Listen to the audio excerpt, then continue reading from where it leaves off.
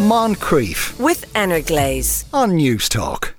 Now, I'm sure you've heard about the data breach, which is causing huge concern for staff in Northern Ireland in particular, but it would cause concern for any police force. But because of the unique forces that the officers in Northern Ireland are involved with, they're particularly vulnerable. Many police officers have to lie about being a police officer just to protect their personal safety. Joining me now to tell us more is Andy George, Chief Inspector of the PSNI and President of the National Black Police Federation. Andy, you're very welcome to the show. How are you today?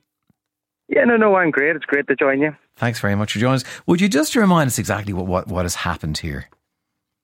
So there was a Freedom of Information request which came in asking for the rank breakdown of staff within the Police Service of Northern Ireland. Within that Freedom of Information request, there was a spreadsheet sent across that had the raw data, which had everybody's name, surname, initial, and the area within which they worked, was sent out in the public domain. It was on websites for about 3 hours, which obviously has caused a lot of fear and anxiety for those officers who, given the unique circumstances in Northern Ireland, have to conceal the fact that they are a police officer because of the ongoing terrorist threat within the province. Right, so that sounds like it was human error, really, is it? That's what it would appear to be. I think there are some system and process issues that have been looked at and picked up as well. I know there's an independent review going on around that as well, and an investigation into how it actually happened. I've been reassured that there have been measures put in place to ensure that it doesn't happen again. So the Police Service of Northern Ireland do appear to have been taking this really seriously and working really hard over the last couple of days to make sure that officers are protected, right, and that this can't happen in the future. It's an incredible thing for it to have happened, isn't it? So what's the reaction like in the force?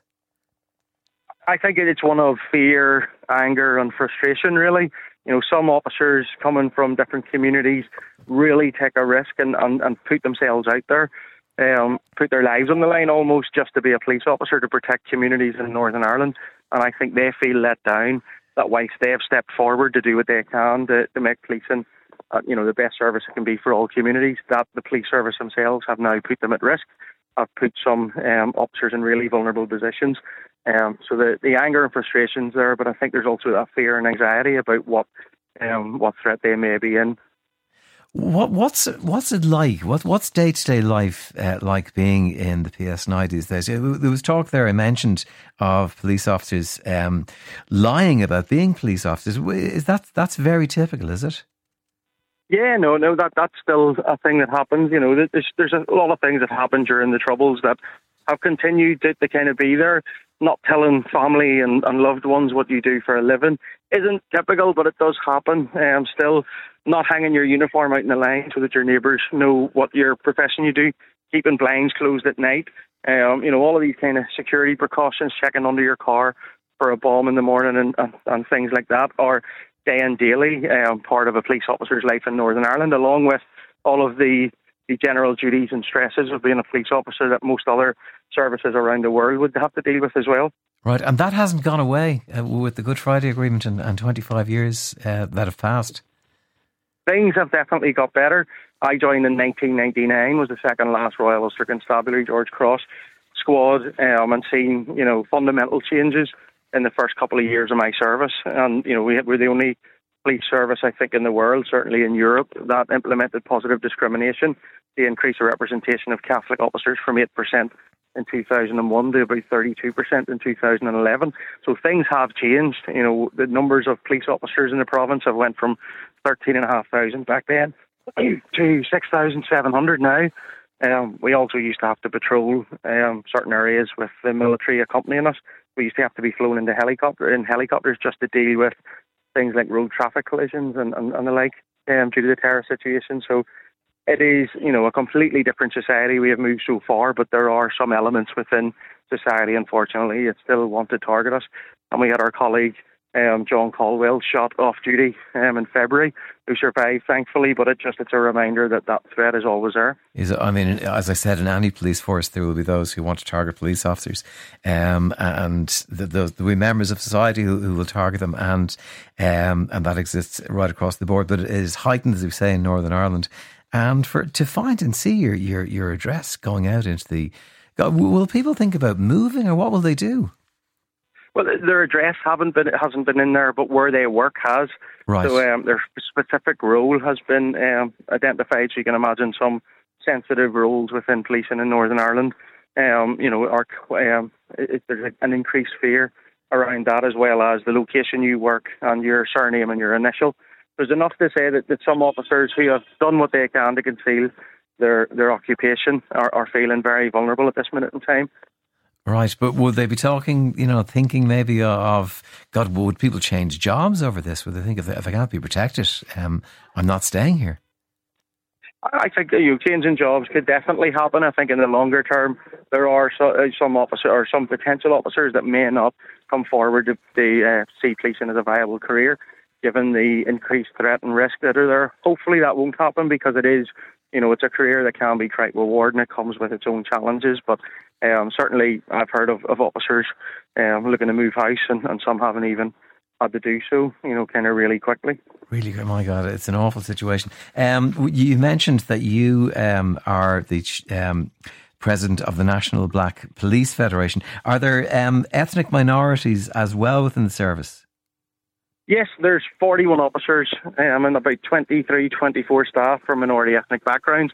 Obviously, some of them do have names that are reasonably unique in Northern Ireland, and that will identify them a lot easier as well. So there's an increased fear around that. But yeah, the race issues in Northern Ireland, racist hate crime has been the highest hate crime category since about 2014. So there are a number of issues as Northern Ireland transitions into a more peaceful and normalised society that we are starting to deal with, that other police services in Great Britain and England and Wales have had to deal with for many years. So there's even more discrimination than ethnic minorities would experience, yeah?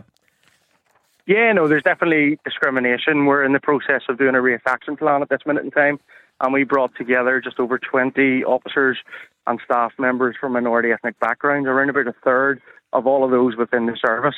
And every single one of them had heard a racist comment within the workplace. Some had been the victim of racism and discrimination in the service. So I think there's definitely a lot more that could be done in Northern Ireland, and I think it's something that we do need to consider and move on as we move forward. Right. I did hear talk too of possible legal action against the PSNI as well over this. Is that still a possibility? Yeah, no, it's definitely a possibility. I know the Police Federation for Northern Ireland, which represents constables, sergeants, inspectors and chief inspectors, are looking at the possibility of legal action around this. Obviously, the immediate concern is about making sure that our colleagues are safe, that everybody that has been subject to the increased threat or risks, that they're looked after and protected. But certainly in the longer term, the Federation are looking at options around legal cases being pursued. Okay. So obviously the big thing though is people just getting, more nervous, more worried, anxiety around this. What can the PSNI do to try and relieve that at the moment, or just alleviate it a bit? Well, thankfully the senior executive team, Assistant Chief Constable Chris Todd and Bobby Singleton, have been working really hard to try to get that messaging out. There's been set up a specific email that people can send in, and a form if they think that they've been impacted by this and they're an increased threat. Each of those forms that are put in will be individually assessed, and measures will be put in place to react to any increased threat or risk which the service sees, in line with what the officers are feeling and perceiving as well. Right. And are you happy enough with that? It's all that can be done in the meantime. I think we're doing what we can. I think we just have to make sure that doesn't, we're not in this immediate reaction stage and it dies out after a few days. We need to make sure that longer term risk is dealt with and taken care of as well. Because as I said, officers may be impacted immediately, but they could also be impacted in a week or two. Right. Well, what a position to be put in. Andy, thank you very much for joining us. That's Andy George, Chief Inspector of the PSNI and President of the National Black Police Federation, on that data breach which came about from a Freedom of Information Act request. Moncrief, weekdays at 2 p.m. with Energlaze on News Talk.